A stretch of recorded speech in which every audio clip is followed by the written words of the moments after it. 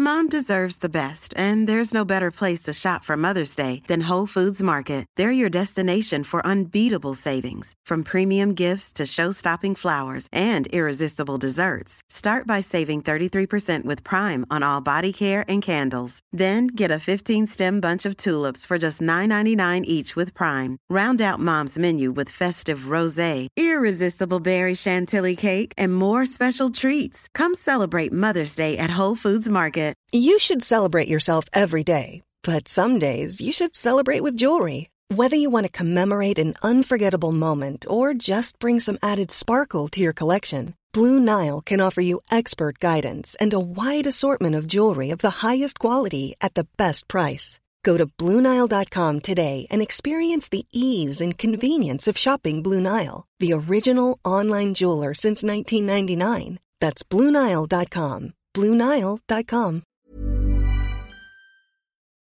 For nearly 10 years, we've been recording, editing, and podcasting true stories from across the UK. Stories that have made you laugh, made you cry, and made you think about the lives we lead. But to keep going, we need your help. By pledging to support this podcast, we can deliver you amazing news stories, week in, week out. Go to stories.co.uk/donate and pledge now. That's stories.co.uk/donate. Thank you.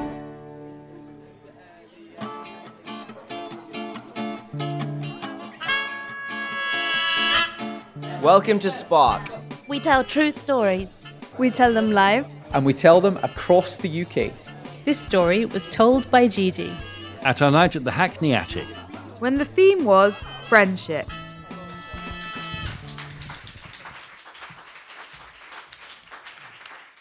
So it's the early 90s. I'm living in San Francisco in the midst of the original AIDS epidemic. And back then, this was before the miracle drugs that we have now that basically prevent HIV from turning into AIDS pretty much indefinitely. Back then, people were dying like right and left. As soon as somebody would get an HIV diagnosis, like within a year, it seemed they were either had AIDS or were dead. And so I wanted to do something to help. And I started taking classes on how to be a caregiver for people with AIDS. And then after that, I tried being a caregiver at a hospital. And so I would support AIDS patients and their families while they were in the hospital. But I found out that I was really miserable at that because I just could not detach myself from my emotions. I would just absorb every emotion into myself and would go home like in tears and physically and mentally debilitated. And so I quit that. And but around the same time, my best friend from grad school, John, showed up in San Francisco. And he was pale and gaunt. But other than that, he was his normal sort of flaming fairy self. And so we decided to kind of renew our friendship and kind of go back to that intense relationship we had. But we had this tacit denial agreement, like I didn't want to notice it and he didn't want to admit it. And so it took a third party, like a mutual friend of ours, to tell me, Gigi, John has AIDS. And he and I met in grad school. We were both doing our master's degrees, and we were both teaching associates at Ohio State University, which is kind of what we call the Midwest.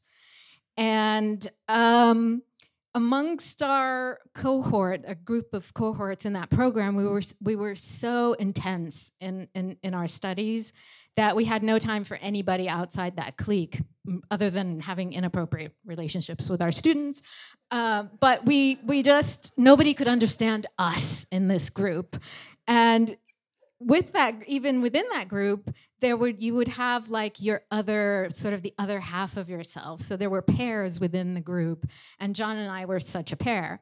We were soulmates, so we lived together, we thought together, we came up with literary theories together, we taught classes, and we also made up our own language, our own humor, and we would teach it to others through entertaining them. So the language was sort of like mock literary criticism kind of crossed with bathroom humor.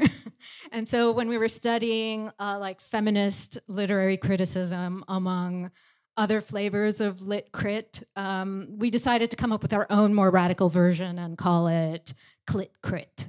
And we taught it. We did like mock workshops in Clit Crit, and we tried to disseminate all these like French intellectual buzzwords, and it kind of caught on for a year. And but that was, he and I would do these things, and we would go to parties and make up these like wild, outrageous dances, and some of them were based in Freudian psychology. And it was just like people kind of thought of us as one person. So he was the dancer, but people assumed I was a dancer too. I spoke Arabic, and people would assume he spoke Arabic too.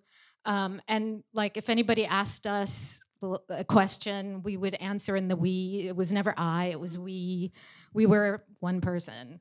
So John would say, we speak Arabic, but we speak with the Egyptian dialect, and I would say, yeah, we're dancers.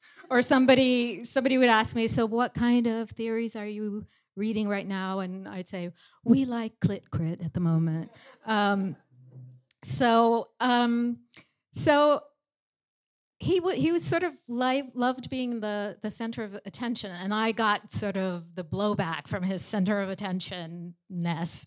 And but he would never stop. Like I would eventually have to go home and go to sleep, and he would just still be there. So one time I left him at a party and went home to sleep, and 5 hours later he's calling me from the party, waking me up just to say, Gigi, I'm dancing on the ceiling.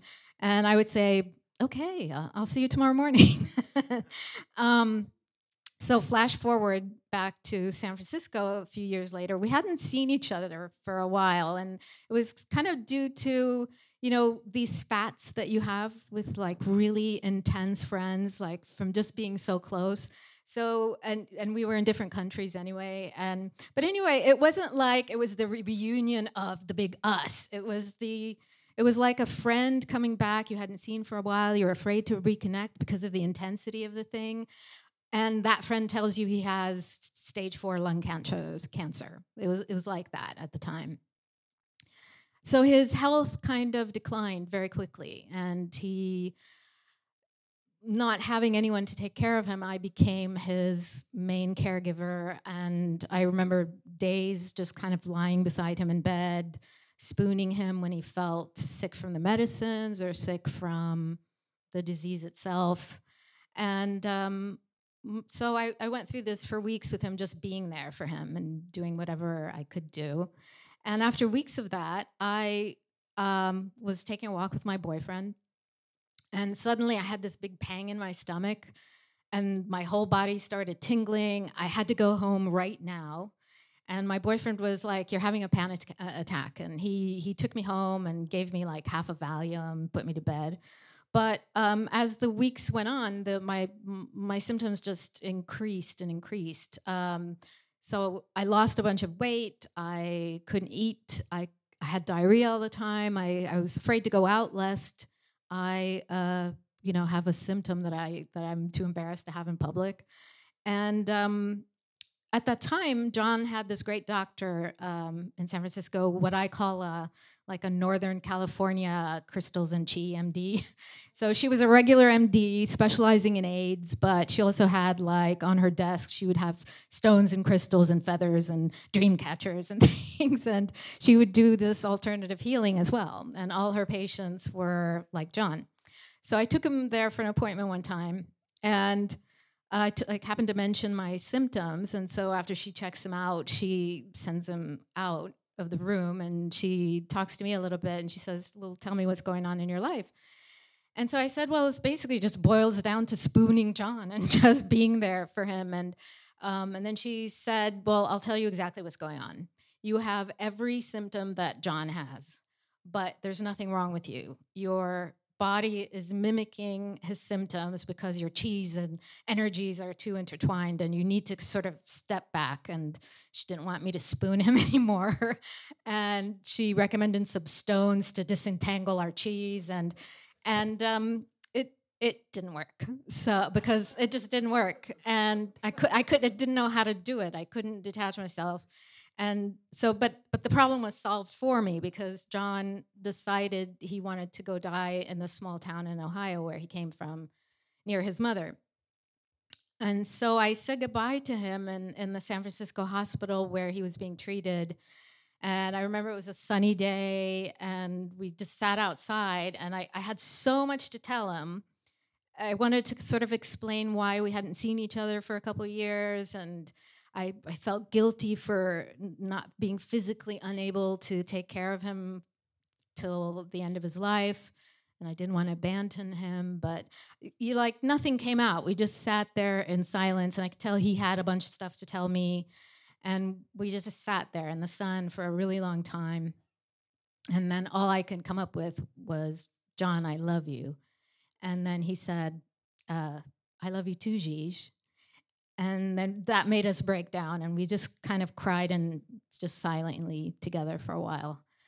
And then 2 months later, I get a call from his mom, and he was really sick. He was lying in bed, and she put the phone to his ear.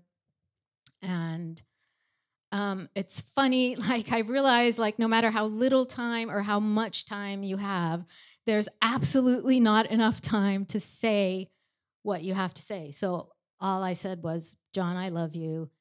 And he said it back, but in a very low whisper. He said, I love you too, Gigi. And that was the last time I heard his voice. So.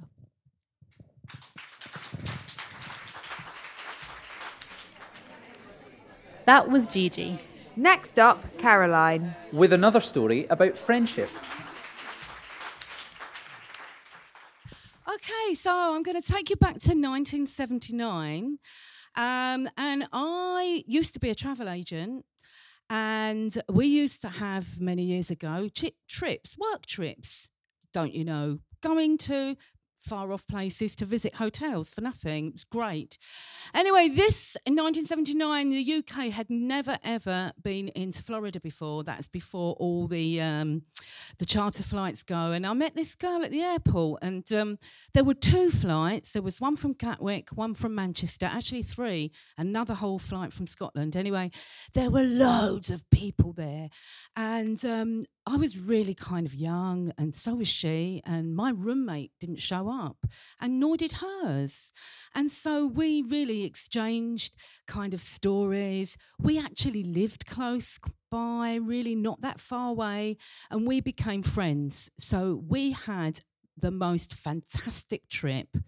The fact that we didn't have to pay for it was even better. But we had such a wonderful trip to Florida at the expense of Air Florida, I think, and the hotels. And we came back and we continued our friendship, and off we went. We loved the same things. We loved gigs. We loved the bands. We loved rock and roll. We loved everything. And we used to go out ever such a lot. And as time went on, we were in a pub and we got introduced to a couple of guys, and we thought, oh, they're quite nice. Pretty cool about it. Didn't do anything. So what happened then? A few days later, I got a phone call from one of them. He'd rang every travel agent in East London, and he was looking for me, and I was so chuffed. I just could not believe it. So we dated a bit.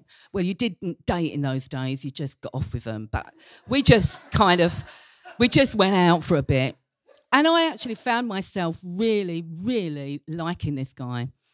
And then there was my friend, and he had a friend. And so they got together as well. And as time went on, they really fell in love, and they really, really fell in love, and they were just so inseparable. And they got married, and I didn't.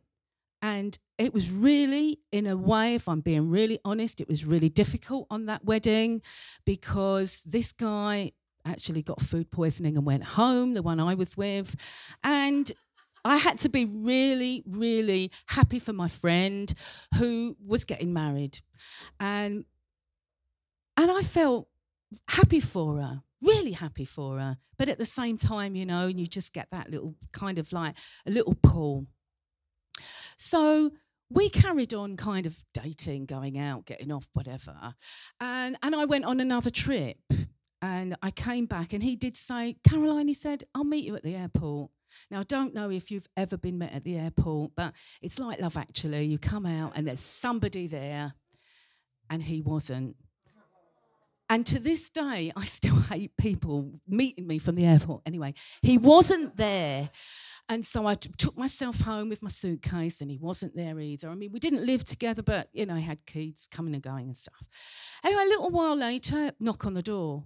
And it was my friend's old school friend. Strange, what is she doing? So my friend Margaret, it was this young friend that she'd known for many, many years. And she said, you know what? She said, I'm a woman's woman, and I've come round to tell you I'm marrying Jerry. This is the guy that I was seeing. And I thought, what? So I've just come back from a really long trip. I've got this girl who I know is telling me that she is going to be marrying my boyfriend. And it just didn't seem right. So I have to say, I had a broken heart bit, went off. For 5 years I went off. And my best friend had a baby, a little girl.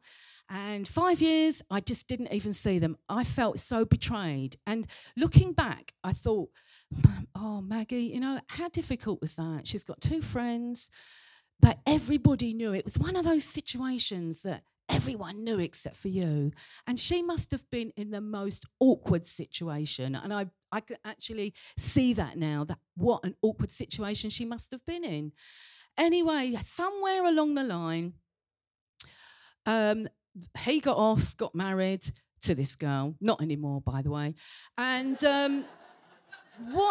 which I'm really quite pleased about. But that's another story. And so what did we do? I went off. I got another whole bunch of new friends. I went out. I worked in pubs. I got loads of friends. And that's what I did. And then I don't even know. I was sitting just out now. I thought, how did we get back together? Well, we did. And that was with her second daughter came along, and who I absolutely love to bits. They're all in their 20s now. And we got back together as being best friends. And I guess, you know, the aim of the story is that I just think, and I look at them, the 2 girls that are now grown up, my friend and her husband, and I thought, well, I've had to have a broken heart, and I'm still single, by the way, so it really did impact on me. I've had to have a broken heart, but they have had the most wonderful marriage of more than 30 years with the most beautiful children, and I'm just really, really grateful for that.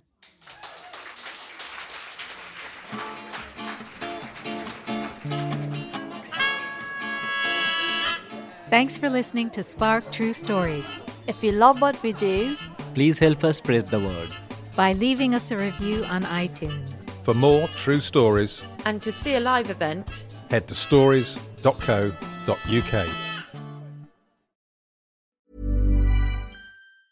Planning for your next trip? Elevate your travel style with Quince. Quince has all the jet-setting essentials you'll want for your next getaway, like European linen, premium luggage options, buttery soft Italian leather bags, and so much more. And is all priced at 50 to 80% less than similar brands. Plus, Quince only works with factories that use safe and ethical manufacturing practices. Pack your bags with high-quality essentials you'll be wearing for vacations to come with Quince. Go to quince.com/pack for free shipping and 365-day returns. Hold up. What was that? Boring. No flavor. That was as bad as those leftovers you ate all week. Keke Palmer here, and it's time to say hello to something fresh and guilt-free. HelloFresh. Jazz up dinner with pecan-crusted chicken or garlic butter shrimp scampi. Now that's music to my mouth. HelloFresh. Let's get this dinner party started. Discover all the delicious possibilities at HelloFresh.com.